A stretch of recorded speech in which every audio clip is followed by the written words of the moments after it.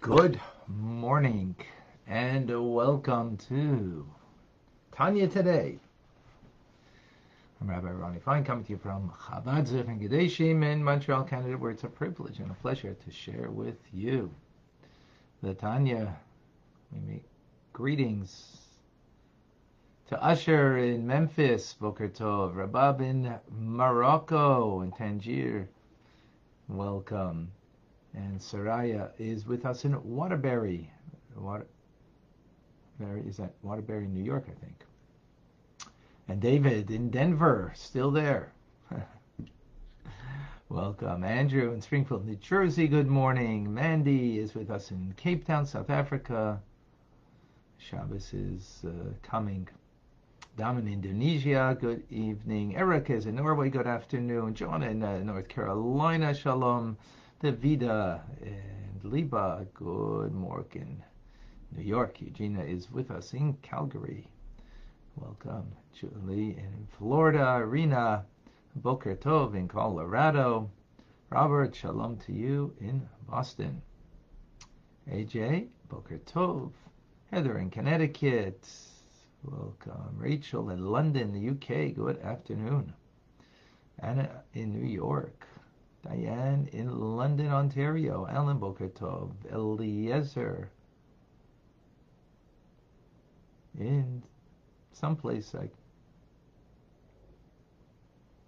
can't make it out.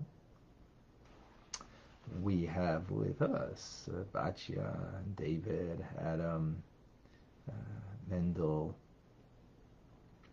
Merle, and Tekia, Selena, Menachem, Ben, and who else we have?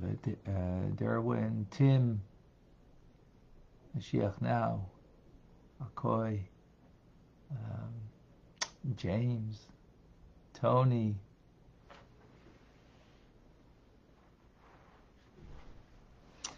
all right. Levi in Kenya, welcome. Alan in Philly. Curtis is in Denver. Michael in Long Island. Sandy. Okay, folks. We are continuing in the 15th letter. This is a monumental letter in the fact that explaining the makeup of our soul is uniquely dealt with here in detail that is not found in Tanya, at least, and found in other places, but not in Tanya as it is found here. So briefly, we spoke previously of the fact that the divine soul is blown into us. It's a part of God. So we have a part of God. He has 10 divine attributes. We have 10 powers of the soul. Even though we call them by the same name, and essentially they're the same, but of course they're incomparable. What it means, my kindness to God's kindness, to God's intelligence, to my intelligence, and the like. So let us now get into the meat of, well, that's the right word, but the understanding of the 10 spheres as they are within the soul, the individual. We begin with the emotive the emotive qualities. There are 7 attributes, and this is them in general terms. The Alter Rebbe says Chesed, which he doesn't say here, but in other places it's the right hand, the stronger hand. So if you're a lefty, it's your left hand, the stronger hand. Chesed means loving kindness, but it means a benevolence without a limit. Why is there no limit? Because it's not about you. It's not about the recipient. It's about you being benevolent, and there's no boundaries to it. right? There's some boundaries to it. Like a host, right? A host isn't saying, well, you're overweight, so you can't eat these pancakes. You, are malnourished, so you've got to eat, you got to eat the protein, whatever. You are, that's not a host.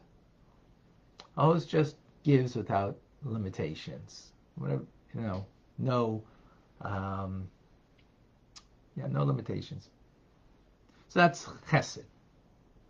Gvura, as we translate as stern limitation, a contraction, a holding back, whether holding back from giving entirely or holding back partially. It is the left hand, the weaker hand. So, like the mother who holds back from the child when she wants ice cream before dinner. So you might say, well, let me use my kindness. After all, isn't kindness everything? No, because then we wouldn't have gevura. Kindness was everything. We wouldn't have the restraint, the holding back. So there's a time for each, of course. And for gevura, ice cream before dinner. So the mother says no entirely to it, or says no until after dinner for dessert. Eat your dinner, then you can have dessert. And that's done with the left hand, weaker hand, meaning it's not as a powerful message because it's not the overall message that we want, of holding back. It's necessary at times, but it's not the overriding, the strong message that we want to give. The strong message that we want to give is chesed, it's benevolence. Right? But, again, that's not always what is appropriate. Then we go further. Rachamim, compassion, which in the body is the torso. So compassion is a mixture of both chesed and gvura. So how's it a mixture? So when you're giving indiscriminately, without boundaries, so it's not about whether the person's deserving, not deserving. You're not taking into account really the person. You're just, you just got engaged. And you are flying high because you met Miss Perfect, Mr. Perfect for you. And you're just on top of the world. And you're giving out, candies or l'chaim to everybody, including a person that you don't care for, and maybe you might even, dislike. But there's no consideration because you're not taking into account the other. You are just in a moment of benevolent giving without boundaries. So you're giving to your friend, your foe, Not because you have in mind you want to transform your foe or something like that. No, it's just everybody. No boundaries. All right, so compassion is, well, there's a boundary here. It is the middle ground, the torso between the right and the left. There is a judgment over here, and the judgment is that this person is, lacking and maybe unworthy. And I mean, not maybe is unworthy, but seems to be unworthy. And therefore, that's a kind of a judgment. And yet, out of compassion, you're benevolent, you give. But you're taking into consideration, there's a judgment call. A judgment in, I don't mean a judgment like against the person. Oh, you're not worthy of being given. No, because you are giving in the end. But you're taking into consideration that the person is lacking, is missing, and you're thinking about that person in their lack. That comes from a judgment. Again, benevolence, the way we're explaining chesed, is that there isn't taking into consideration the other. It's about you desiring to give.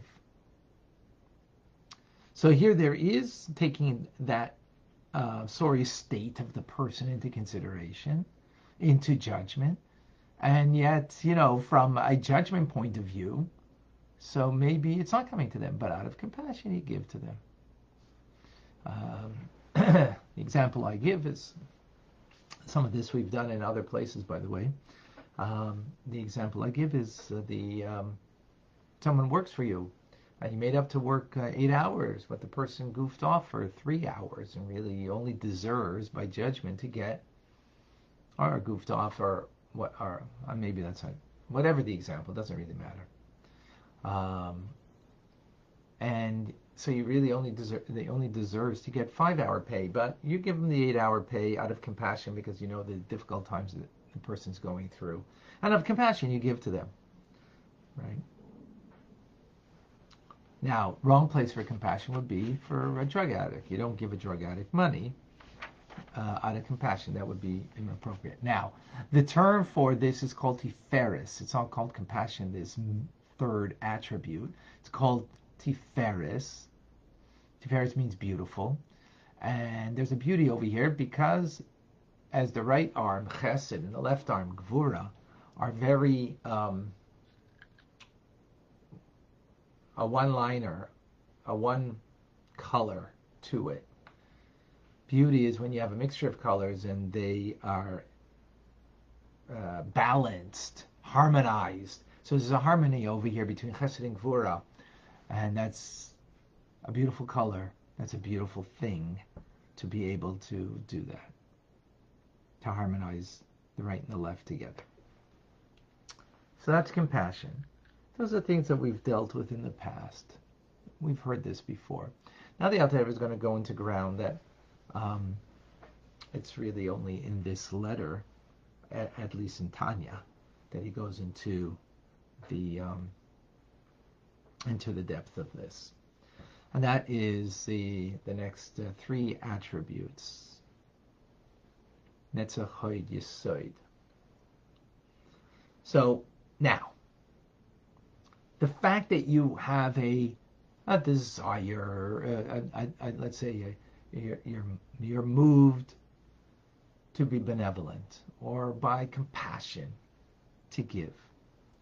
Now, the problem with that is it's still very, it remains, just like the arms are very expressive and people use their hands and their arms to, when they talk, in order, because it's very animated, the emotions that are being expressed in one's conversation, let's say. So those are very, those 3 that we just mentioned are very passionate forms of emotion. What's the problem with passion? I mean, we know what's good about passion. What's the problem with passion? Is that it's not long lasting. You can't have passion all the time. You can't be animated all the time.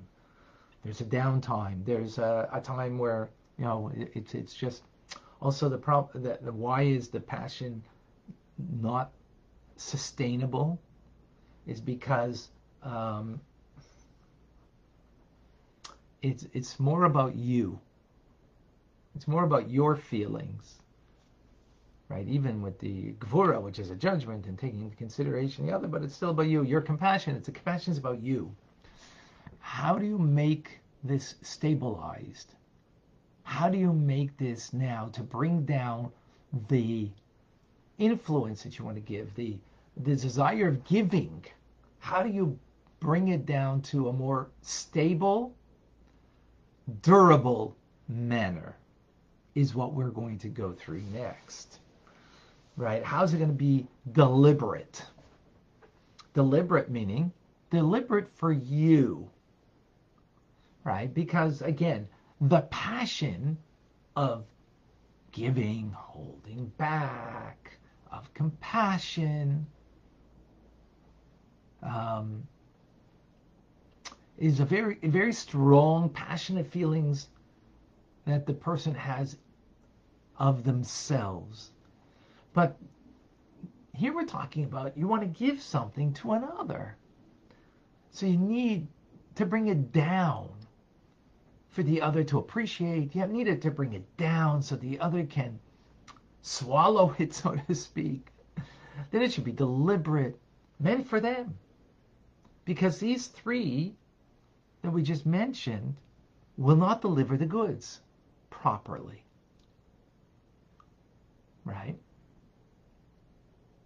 So, the Alter Rebbe gives us an example of here, but and any of the examples, they're the examples I've given.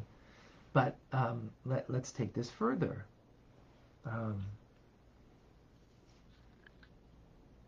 You have a strong desire, and I've given this example before, as a grandparent, your grandchild that you just, they're just luscious, they're delicious, and you just want to hug them because of the strong, passionate feeling that you have of connecting, of love. Or it might be sometimes out of a compassion for whatever it is, right? But you smother them in love because it's more about you than it is about them. So now we need to make it something that the recipient should be able to absorb. That the recipient of this emotional desire of giving, that it should be truly meant for them. And that's where we're going now. Now, the example the Alter Rebbe gives is of a father who wants to teach something to his son. That's the example, but of course it could be used in any manner. But that's a good way to express it. So.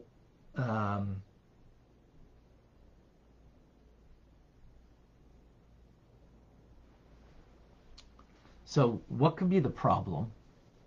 Well, the parent, right, giving to the child, the parent knows so much more, and whatever that they want to give over, in their mind, it is a powerful idea, let's say an ideal of a value that you want, that it's so important for you to teach this to your child. Right. So the problem is when it's a passion that you have for it, again, it won't be deliberate. It won't be exercised and brought across to the child in the way that it should be meant for the child, that they could gain it, because if it only remained in these three attributes that we just mentioned, of Chesed, Gvura, Tiferes. So what you need to do is to bring it down to Netzach v'Hod, and those are the right and left foot. Netzach is the right foot, Hod is the left foot. Now what's foot or leg? What is unique about the feet, the legs, is that's what gives us grounding. Literally, that brings us to the ground, right? It grounds the rest of the body. It upholds everything. The arms and torso and so on. And so it's about now bringing it down in a way that every word is fitly spoken to the child, so that the child will absorb what the message you want to give them. That it shouldn't remain just your child gets from you, wow, you're really passionate about this. I don't really get it. Yeah, right? I don't really get it. So you kind of missed the boat on that. Now, maybe it's very nice that your child sees how passionate you're about this, but that's not what you wanted to achieve. You wanted to achieve that the child should be able to understand and absorb the idea. Now, not that there's not passion there. We're not saying to remove the passion, but from the passion, it now needs to come from the arms and the torso. It needs now to come down to the feet, so to speak, right? It needs to be brought down. So the Alter Rebbe says, by way of metaphor, and these are metaphors that we use. We have the feet metaphor, but as the kidneys, and he says, and again by way of metaphor, two testicles that produce spermatoza, to explain it, because kidneys, what do they? They filter out things, the things that are extraneous. That's what kidneys do. They filter out. Right? So that's important. You need to filter out that which is extraneous in order that you give that which would be, bring it down in a way that's going to make it comprehensible. That's the metaphor of kidneys. Then there's the metaphor of spermatoza. So the Alter Rebbe explains, and this is something we had in chapter 2, the first part of Tanya, if you recall, that the sperm that's developed in the testicles that is physical actually begins in the mind, in the thoughts of the mind that are, so to speak, spiritual, that are subtle. They're a subtle idea in the brain and the intelligence, that from there it develops and it comes into sperm in the testicles that is concrete, physical. Right? So the Alter Rebbe explains, meaning that often we have an idea that we want to share, and here we're talking about the parent with the child, that is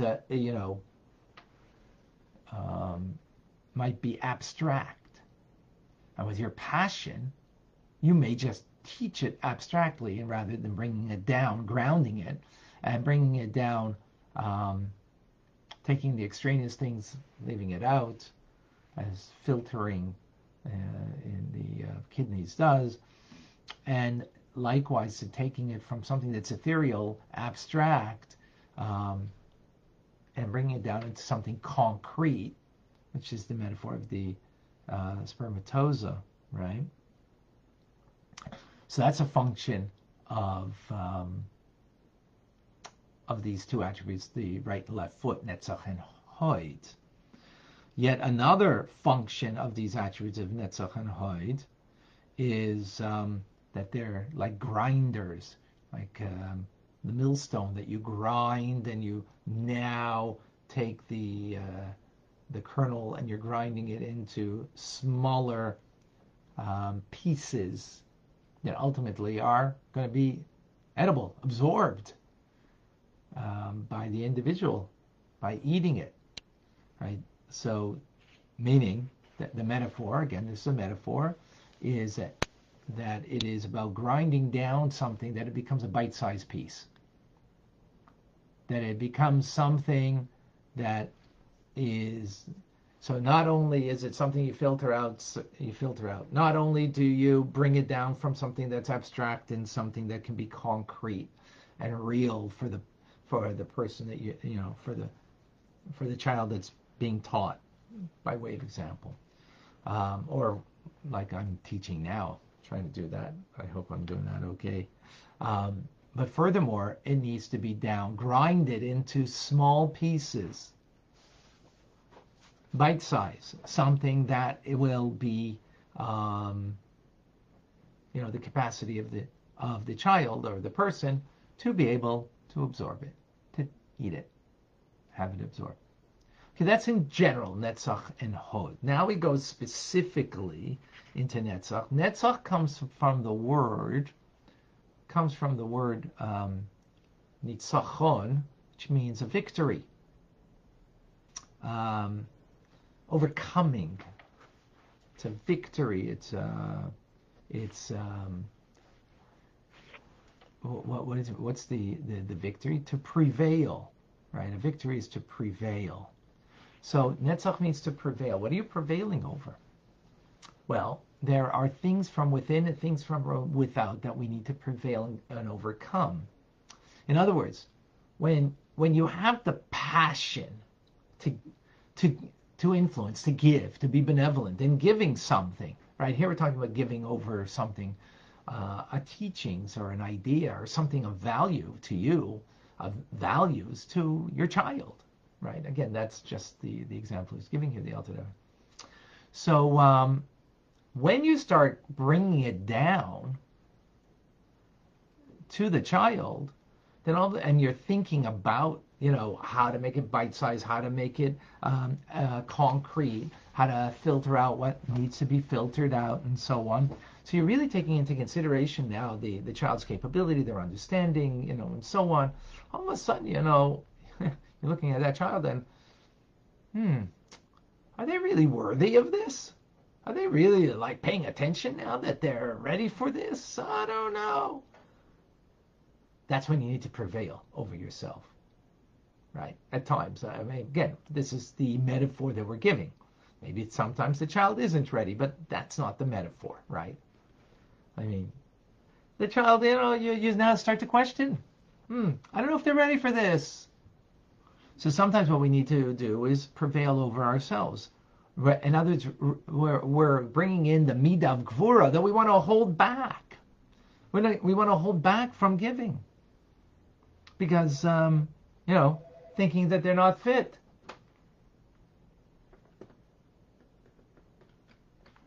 Hello? Come in? Yeah, come on in, left door.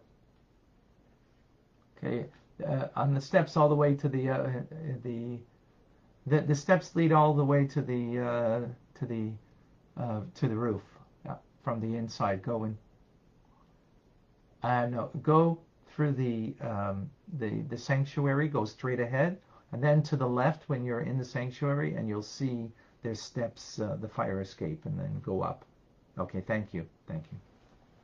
Sorry for that interruption. We're here for our roof. So to prevail, to have a victory over yourself, right? Because you think, that attribute of gvura is coming in, and maybe I'm going to withhold, maybe and it's it's not coming from a good place. That now sometimes you need to, sometimes maybe what you planned was too much, but that again, it's a metaphor here for us to understand. So sometimes, we do need to hold back on, and we even spoke about, filtering things. That's holding back. But here we're talking about holding back, entirely. Maybe the child is fidgety right now and it's not the time. Maybe. Or maybe that means that's just an excuse for you that, this difficult conversation or idea that you want to present, you want to opt out. So again, the metaphor over here is that we have sometimes we have to prevail over ourselves and the feelings that we have in the instance of not wanting to give. Sometimes it could be from without because the child is actually is indeed, the child is maybe acting out. So we got to deal with that situation, and to overcome that, to prevail, that's a victory. That's Netzach specifically. Now, just to let you know that in the Alter Rebbe, in this letter, there's an omission here, and missing out the whole concept of Hod, which Hod means acknowledgement, Hod means humility. So it's missing over here. I will just fill in a bit in what it says in other places. So Netzach is about overcoming, prevailing over issues from within and without. So it's really more about you. Hod is the acknowledgement of the other, of really where they're at, and therefore being able to then filter out what needs to be filtered, to bring out in a concrete way precisely how concrete, how abstract it should be, because you're acknowledging through a humility that it's nothing about you, but really about the other, and truly acknowledging and being aware where they're at. Where they're at. Okay? Meaning, so it's a judgment in a sense. but in an acknowledgement and humility, not a judgment like in a negative sense of being judgmental. No, but truly judging their capacity, truly being aware. Netzach is really more about you and overcoming, right? You got to overcome. Here, it's more about the other that is having a real deep awareness of the capacity of the other. That takes humility to be able to do that. And then therefore filtering, concretizing, the bite size, how much of a bite size, how much you're grinding this, that you could, how much you precisely should you give. That's where that process takes place in this example. And then we have Yisod. Yisod means foundation. It means communication. Which is foundational communication, and it means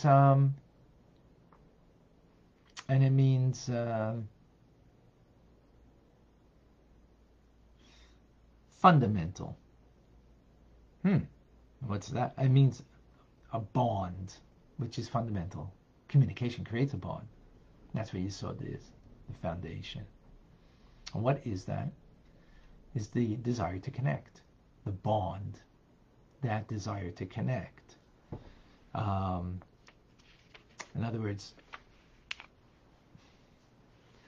so you would think that loving kindness is a bond. This is different. Let me explain. I mean, it is a bond, and compassion is a bond, but this is truly the bond. So, for example, it's a good example right now. This is not so easy to teach this way, folks. I must confess. This is not so easy. You know why? Because there's no bond over here. I see a bunch of names. I see, on Clubhouse, at least I see, a picture of a face, but that's it. Now, you might be bonding with me, but I'm not bonding with you in this midah of Yesod. Why? Because I'm not seeing you. I'm not blaming anybody for this. This is the fact. When we're on Zoom and you don't put on your camera, so that's a different story. You put on your camera, so there is a connection. Because you do see the eyes of the other person, you see the face of the other person, and there is a bond that creates.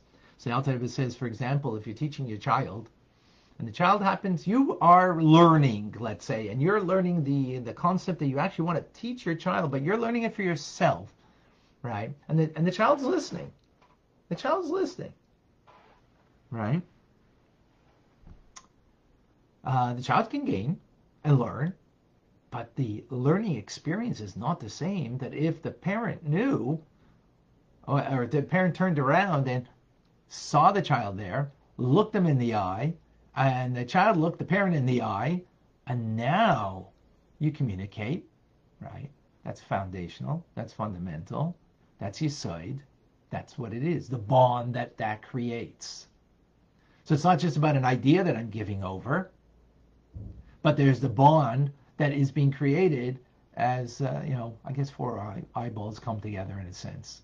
That creates a bond. And it creates, what does it create? By the way, in the physical body of the person, those are the genitals. Why? Because that's where bond is.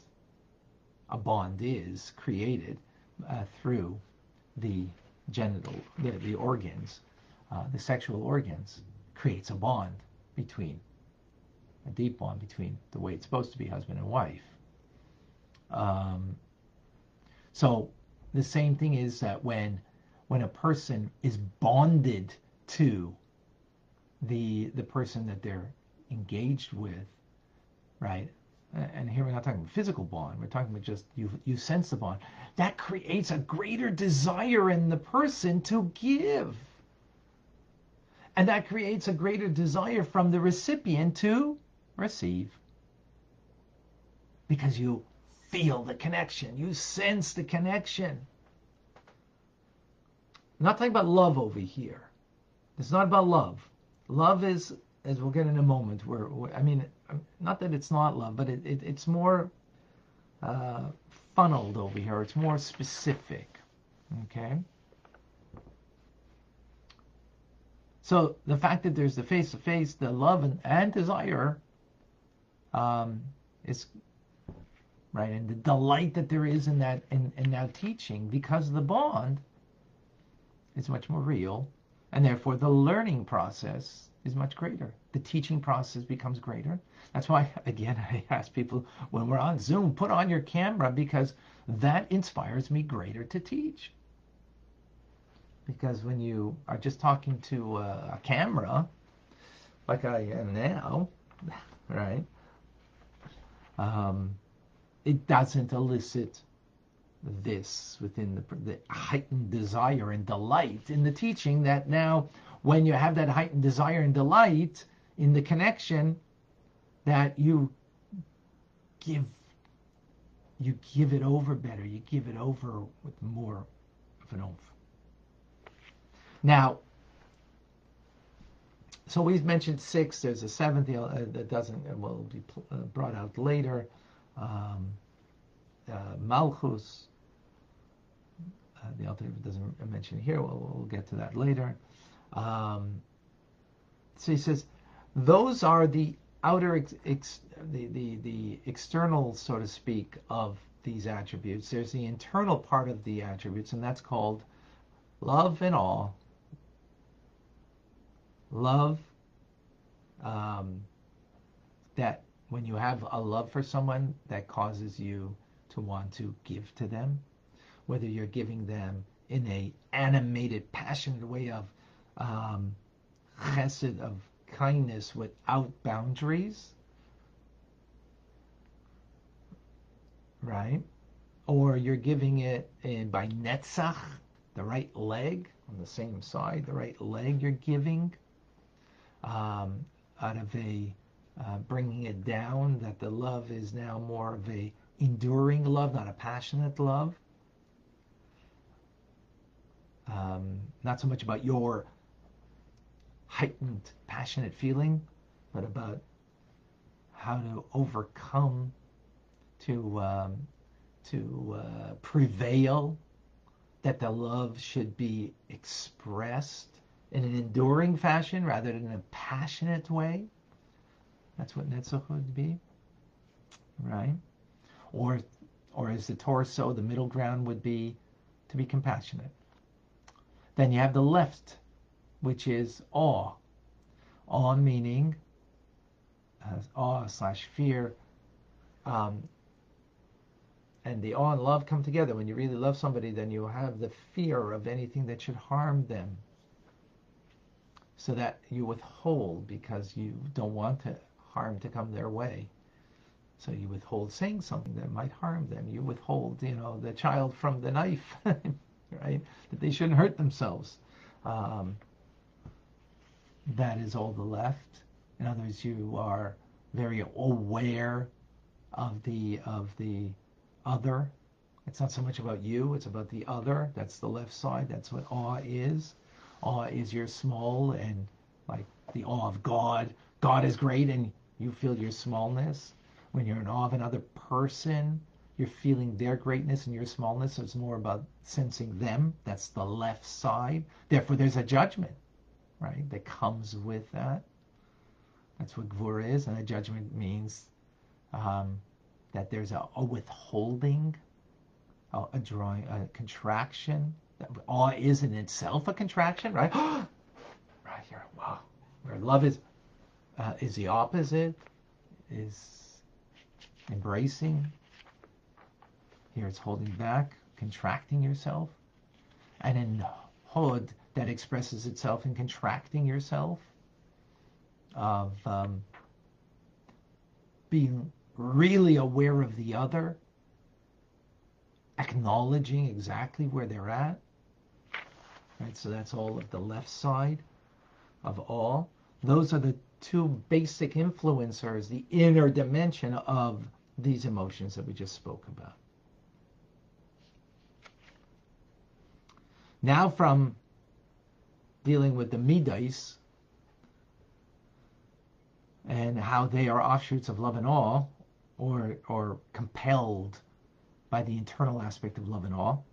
Now what gives birth to them? What gives birth to them is intelligence. Chabad, Chochmah, Bina, V'das. And in proportion to one's intelligence will be the proportion of one's emotions, as we see quite evidently from a child whose intelligence is, is small, or is minimal compared to an adult, right? Or what they will become when they're an adult, and therefore their desire for things and their emotional connection and for things are petty, right? They're insignificant. When you become greater intelligence, they become, more things of value become important to you. So,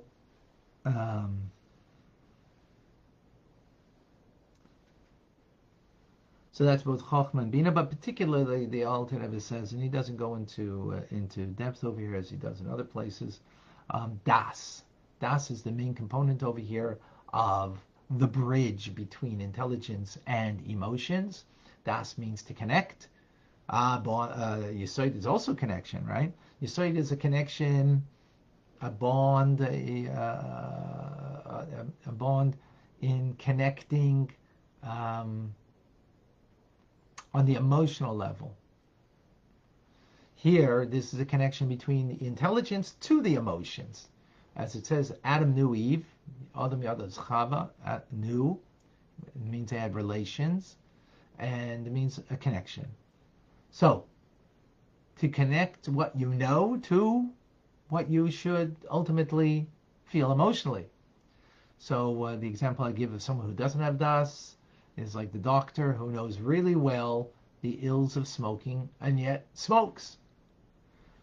So they have it in Bina, the great understanding, but they haven't connected with it. It hasn't been real. It's not real for them intellectually, concrete and real. That it should feed the emotions, that therefore you have a fear of it. And therefore that fear brings you to abstain from smoking. Right? So the more our das, the more we are able to make things concrete and real in our minds, right? Again, not in the emotions here, we're talking about in the mind, that from there that will feed the heart and give birth to the emotional traits as a result. Whew.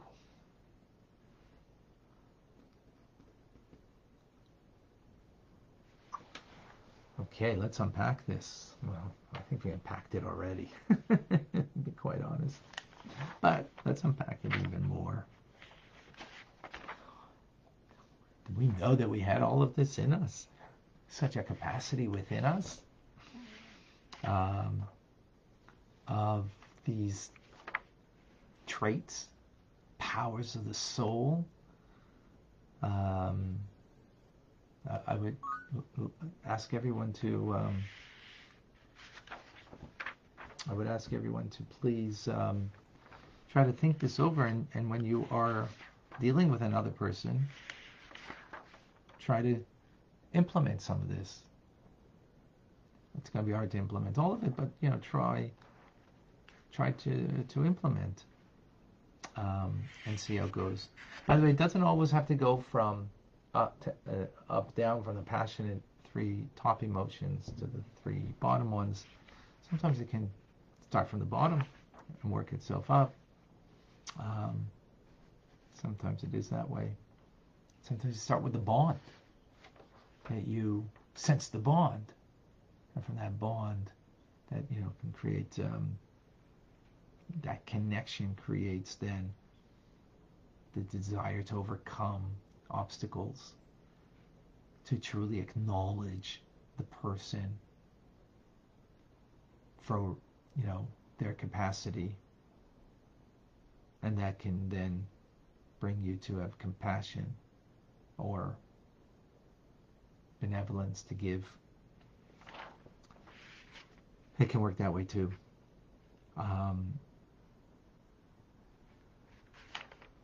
But this gives us, and this is, by the way, not talking about the godly soul. It's actually speaking about the human condition. This is not specifically godly soul. It's more the intelligent soul. It's not the animal soul, right? It's not the animal soul and the instinctual traits of the animal soul of just being self-absorbed and self-directed, rather. But this is part of the human condition, that we have this capacity within us of connecting, doing for another, being benevolent, first based on our understanding, perception. When we have the right perception and das, that will feed our emotions.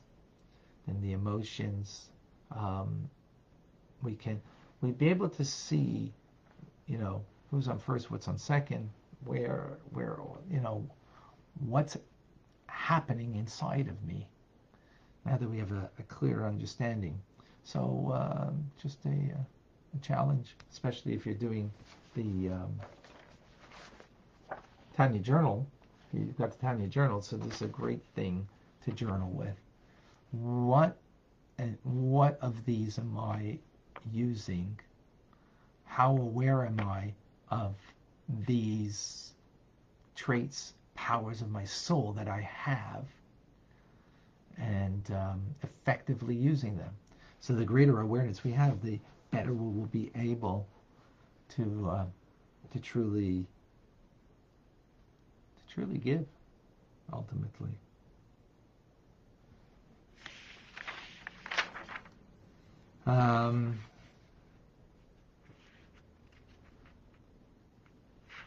Okay. Questions, comments, thoughts, ideas?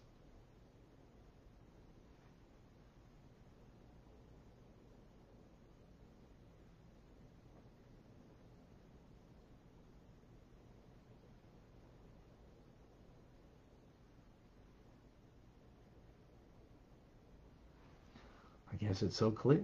I hope so. Do I see any questions? Davida, did I miss any questions here on Facebook? No, I don't see any questions.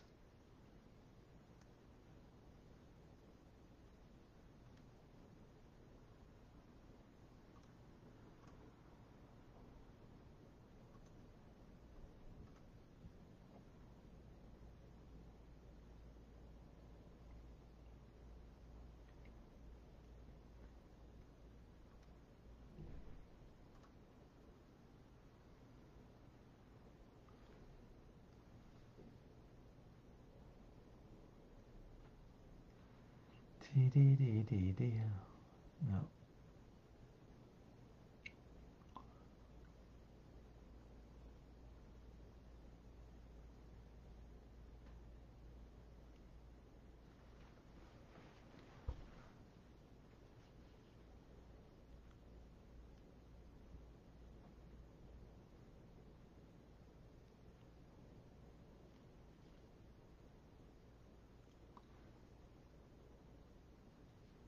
Now, a lot of these things we do naturally because they are part of our soul. They are part of our soul. So we have the capacity for this, and we do it. But being aware of it is very different than just, doing it. I think that's what's, so yeah, we do filter it and we do concretize it and we do bring it down into bite-sized pieces, We naturally do this. But to be aware of the full process, the more you're aware of it, the more deliberate you are in doing it rather than, doing it just, so to speak, in spite of ourselves, right? I think that's Deborah as a question. Why does God want us to think first and feel second? Isn't that counterintuitive? Good question. Because if we feel first, then we're like acting out of instinct, like an animal. And that's what makes us distinctive from the animal kingdom, is the mind. Now, Deborah, it's not to say that we don't naturally feel first, but we have to catch ourselves that feeling that we're feeling first is an expression of the animal soul, the human condition, and that's not being godly. Godly is that you don't allow that to dictate the moment. That you use your mind to allow you to go through this and respond in a godly way rather than by instinct. So, animals on 4, they look down because they only have the natural way of their being to live. So I've said many times, in the last 5,000 years, there hasn't been a lion that has come up and said, I don't want to be a ferocious lion anymore. I want to be, an endearing pussycat. Or, man's best friend. Because that's their nature. But if we were rugged and roaring like a lion, we could tame ourselves. How do we do that? How do you tame yourself? How do you change anything in yourself? How do you progress in any way? The mind has dominion over the heart. The mind feeds the heart, that the heart should have the appropriate feeling, right? The appropriate feeling. So when you know that, your heart is hurt, but when you know that it should be otherwise, it can lessen the hurt, can remove the hurt, possibly. But that's, if we're just to follow, and this ties in with yesterday, that's not being authentic. We think, the world today is what you feel. That's authentic, and that's why, changing your gender, well, that's authentic because that's the way I feel. Well, no, it's not authentic. That's the way animal kingdom works. Whatever their instinct is, whatever they're feeling in the moment, I'm feeling hungry, and you're my lunch. That's okay, because that's what they are. But that's not okay for us. That I'm feeling this now, so this is what I am. No, that's what you're feeling. Maybe that's what your struggle is. Maybe that's what you need to deal with. Maybe you need to overcome yourself. Maybe you need to feed a different perspective in your mind to have a different perspective on things. So therefore, in your heart, you will feel differently. Ties in with yesterday's authenticity that we spoke about. That is crucial. Crucial. Whoever missed yesterday, that was a pretty powerful ideas that we spoke. So authenticity comes from knowing the right thing, and even if you don't feel it, trying to struggle with it, deal with it. Okay.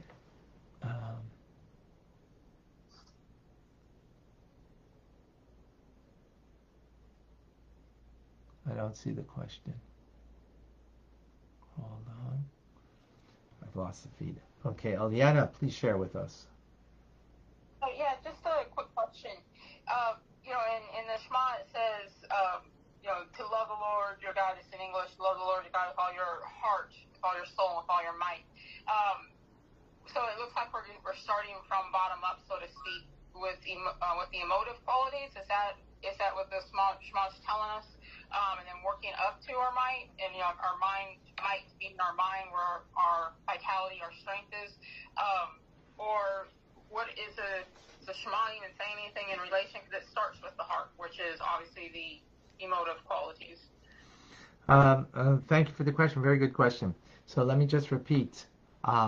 Actually, it doesn't start with the emotions, but Eliana is asking in the Shema, it says that you shall love the Lord your God with all your heart, with all your soul, with all your might, right? But it doesn't start there. It starts with Shema Yisrael. Hear, Jewish people, the Lord your God, the Lord is one. What does hearing mean? Hearing means to understand.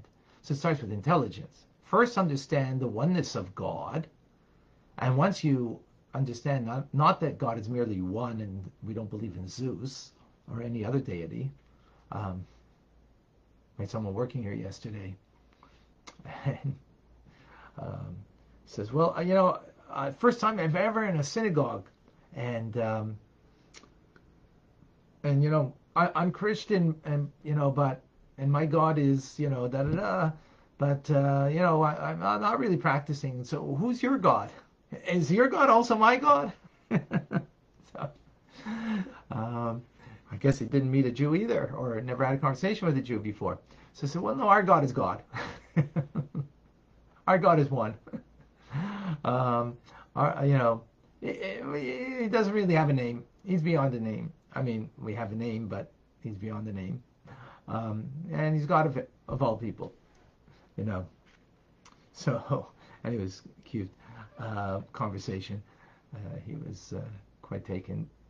But anyways, the point I want to bring out over here is that Shema means to hear. Hear means to understand, right?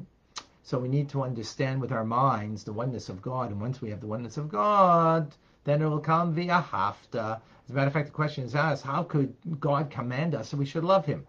Well, he's actually not commanding us to love him. He's commanding us to know him, hear, understand the oneness of God, and that will bring you, as it says, ve'ahavta, and you shall, and you will, right? Shall, will, and it's an and there. It says ve'ahavta, it doesn't say ahavta, so it's connected to the previous statement of Shema Yisrael, that through the Shema Yisrael, you will then come, you shall, and you will come to love God. So actually, it brings out the opposite of that. It comes from the intelligence to the emotions. But thank you for bringing that, Eliana, so we brought a clarification. Thank you. Margot, please share with us. So I have, I guess it's more of a practical question. Is it okay to ask one? Sure. So,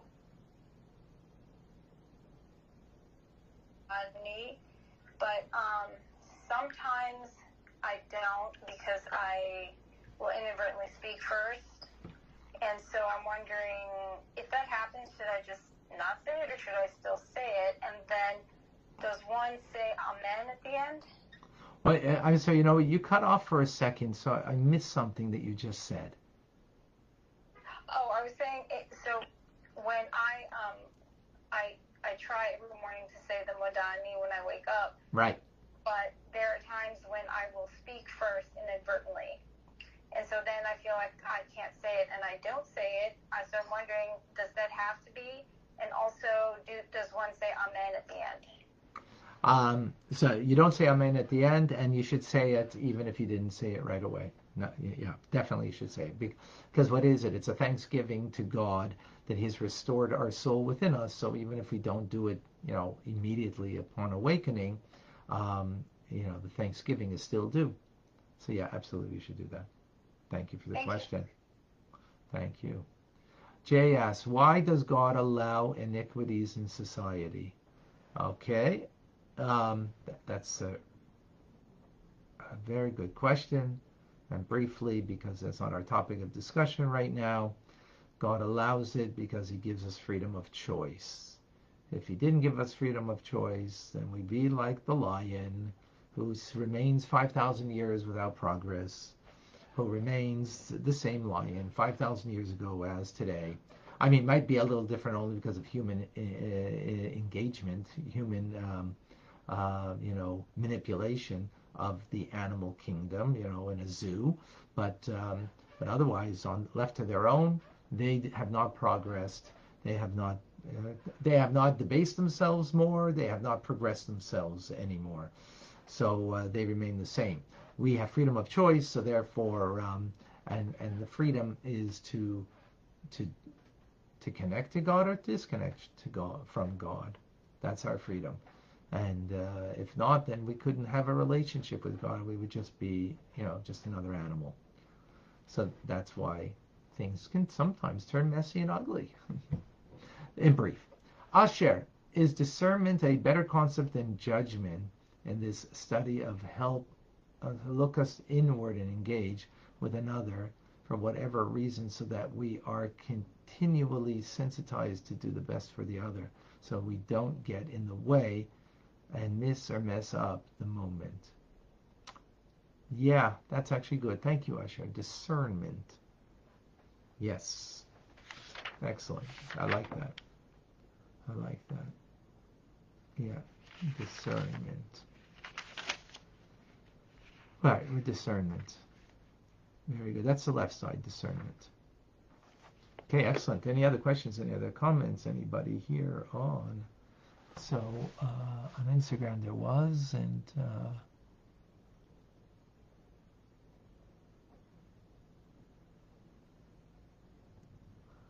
mother naturally has intuition for her child.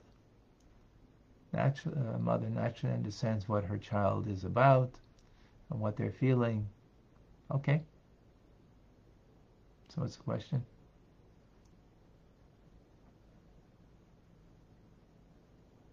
No argument there. All right.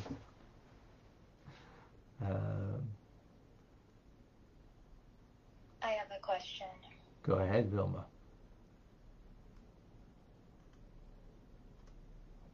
Go ahead. You muted yourself. Got it. So I've been learning about the soul, and so how the soul has different levels, and 3 of them that we can access. I believe you've spoken about them before. Right. But all these levels of the soul connect, to different places in the Sephirot or in the worlds above. But really what I'm understanding is that the soul resides in the mind. It's a consciousness and awareness that even after the body dies, there's that soul power, the intellect, everything is still there. So, the soul, the essence of the soul is everywhere in the person. The first revealed dimension of the soul is in the brain of the person. And from there it's diffused into every part of the person. So there's an element of the soul in your eye that gives you a capacity to see, in your ear to hear, and in your finger to act, as a finger. So there's those 3 dimensions of the soul that are not like nefesh, ruach, and neshama.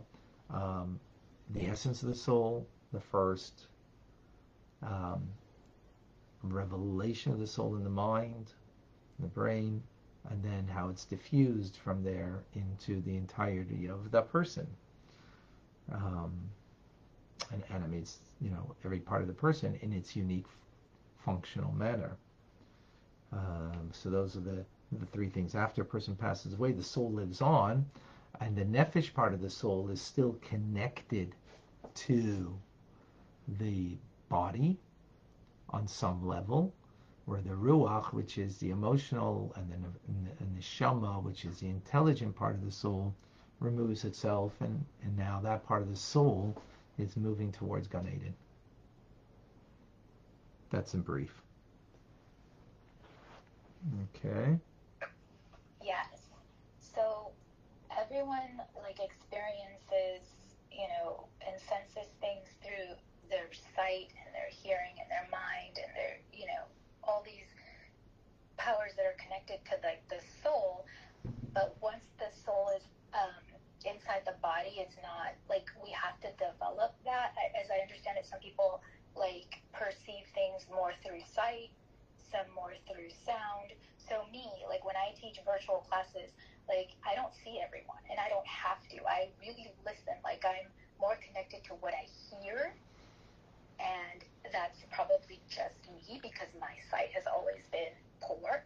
Like, I don't see like 100%, but then I never focused on that. I developed my hearing. I developed other senses. I can understand people by how they speak, by what they say. I can hear with someone. Once I know someone, I can hear their emotional state. I can hear if they're lying or not, kind of deal. Right. So, when we spoke about Yesod, about the bond, we're talking about that which creates the bond. So, that which creates the bond, well, when you physically see somebody, right, and that you have a love towards, so in that physically seeing them and connecting with them, as when you connect, people connect eye to eye, that creates some kind of bond. So that's one manner. Now you can create that bond in your mind's eye too, right, of having the image of that person in your mind's eye that you're thinking of, and that creates a bond to that individual. Absolutely. It's not just the physical person, it's also the image of that person that you have in your head that also can create that bond, right? But we're talking about that which creates the bond in order to that gives more desire to give. That's it. So it could be in your mind's eye, it could be the physical eye. Absolutely. It's not about hearing the idea that creates the bond. It's about, because you're not bonding with an idea, so to speak. You're right, you bond with a person. So if there's that sense of bonding with the person, and by the way, thank you for bringing that up, because even though there's no question seeing another helps to create that deeper bond,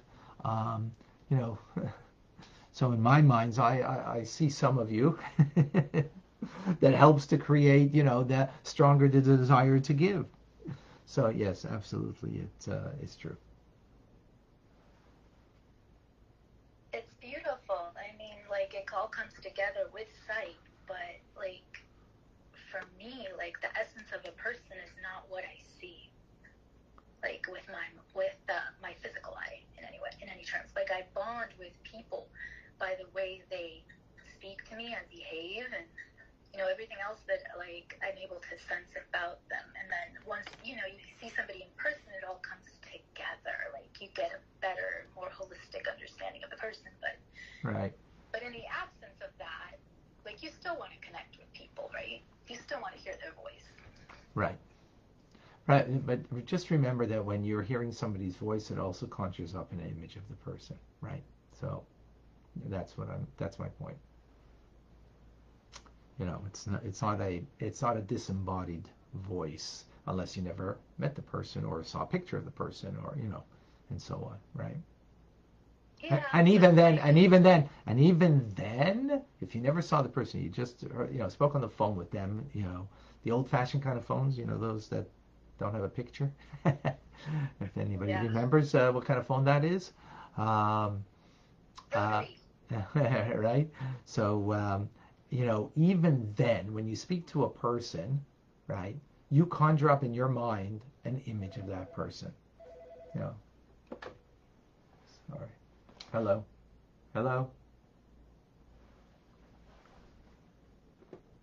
Okay. Yeah, so, you conjure up an image.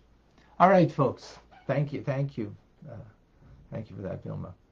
Okay, I gotta go.